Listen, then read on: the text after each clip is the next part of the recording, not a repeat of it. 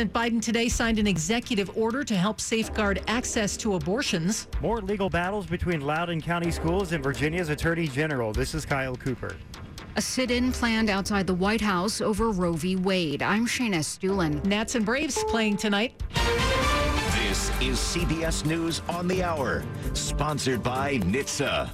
I'm Jennifer Kuiper in Chicago. Elon Musk says he's pulling out of the $44 billion agreement to buy Twitter, claiming the company is in breach of various provisions. Twitter says it'll sue Musk. CNN editor Ian Sherr. In a lot of ways, what Elon Musk did was like buying a house without the inspection contingency. He still has to buy it.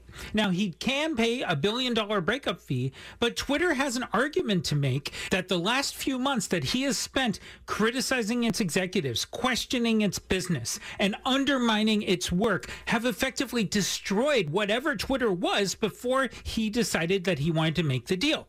President Biden has signed an executive order aimed at protecting access to abortion. In an interview with CBS News, Vice President Kamala Harris calls on women to let their feelings be known about the Supreme Court overturning Roe v. Wade. She tells Robert Costa, I think all of us share a deep sense of outrage that the United States Supreme Court took a constitutional right that was recognized, took it from the women of America. Japan mourns the death of its longest-serving Prime Minister Shinzo Abe. CBS's Elizabeth Palmer says that Abe was shot while giving a campaign speech. The suspected gunman is 41-year-old Tetsuya Yamagami, an ex-military man whose weapon appeared to have been made of pipes and duct tape. Police searching his home found even more homemade guns along with explosives.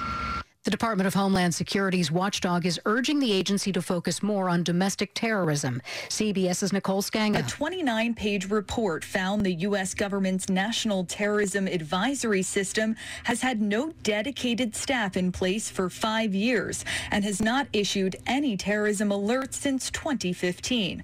The revelations follow an uptick in domestic violent extremism and come amid federal investigations into the January 6th attack on the U.S. Capitol. Actor Tony Sirico has died. He played mobster Paulie Walnuts on The Sopranos. CBS's Peter King. This is one of the few clips we can actually play on the air because it doesn't contain profanity. When I was a kid, you two were old ladies. Now I'm old, and you two are still old. Most of Tony Sirico's lines contain words you'd never want your kids to hear, and that was his character, Paulie Walnuts, in a nutshell. Sirico played the part well because he had lived the life. That included prison time. On The Sopranos, you never knew what he was going to say or do next. You look at Ladies John's, you could eat maple walnut ice cream from the toilet. In real life, his manager tells CBS News Sirico was a great, loyal client who'd help anyone in need. Tony Sirico was 79. This is CBS News.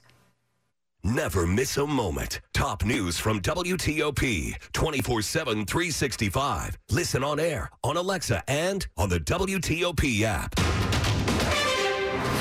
9:03, Friday, July the 8th, 2022, 82 degrees. Rain could be heavy tonight. Lows between the mid-60s and low 70s.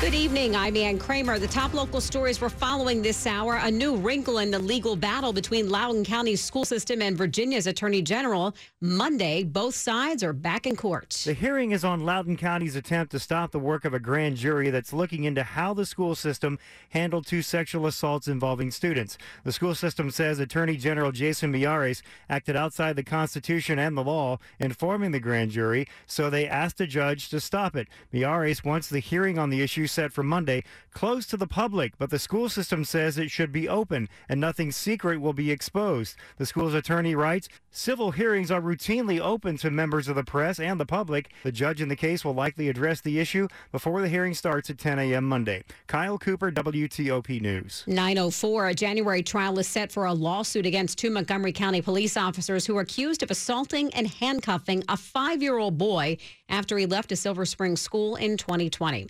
Dion Holiday and Kevin Chrismon picked up the boy after school administrators reported he had wandered away by himself. And police body camera footage of the incident shows the officers screaming at him and even telling his mother how to beat the child. Bethesda Beat reports that despite county officials saying they want to settle, settlement talks have not been successful so far. The lawsuit alleges assault and battery, false arrest, false imprisonment, and intentional infliction of emotional distress. Several teenagers are in custody tonight in connection with a carjacking in Rockville. According to Montgomery County Police, 3 teenagers who'd been committed to the Regional Institute for Children and Adolescents, a school and treatment facility in Rockville, took off Thursday afternoon, then carjacked a man in a parked car about a mile away. Police say one of the teens implied he had a gun before they took the car. Hours later, around 8 p.m., police spotted the stolen vehicle and the teens in Oxon Hill. The group's been arrested and charged with the carjacking. 2 are just 14 years old. A third is 15. All were placed in the custody of Montgomery County's Department of Juvenile Services. Kate Ryan, WTOP News. New tonight, some people in our region are having water problems at this hour. Fairfax Water says people in the area around Great Falls Street and Idlewood Road in Fairfax County are experiencing low water pressure or no water at all. The water company says a water main break is to blame. No word on when the problem will be fixed, but we will keep you updated. It's 9:06. The Women's March is planning to demonstrate outside the White House tomorrow morning in the wake of the Roe versus Wade court decision. But this won't be a typical march or large protest like the city has seen in the past. We will go in front of the White House and we will lead the crowd in a series of chants and actions. Women's March Executive Director Rachel O'Leary Carmona didn't go into what actions those may be, but she says participants have to be willing to risk arrest. She says 5,000 people have signed up. The message they're sending President Biden with the sit-in: to continue to take executive action to protect abortion rights and to use the bully pulpit to move the party to do the same thing. The organization is promising a summer of rage over the Supreme Court's decision. Shayna Steele, WTOP News. President Biden signed a limited executive order on Friday aimed at protecting reproductive rights. We are following breaking news. Fairfax County Police have identified the man that shot and killed in a McLean neighborhood last night as 26-year-old Jasper Lynch. They've also identified the objects he was holding when he was shot by officers as a bottle and an object believed to be a large decorative wooden tribal mask. Police say they got 2 calls about a man in crisis from a family friend inside the house on Arbor Lane. Police said a mental health clinician arrived at the house after the first call around 7 in the evening, but police couldn't find the man, they said, and came back after a second call for the man around 8:30. 3 crisis intervention trained officers found Lynch in the house with the bottle and the mask. The officers tried to talk Lynch down inside the foyer of the home, they say, but police say Lynch then threw the mask at an officer and started swinging the bottle in what they called a striking motion. 2 officers hit Lynch with their tasers. The third fired their gun. Lynch was shot 4 times. The name of the officer, who's a 10-year veteran of the department, will be released in 10 days.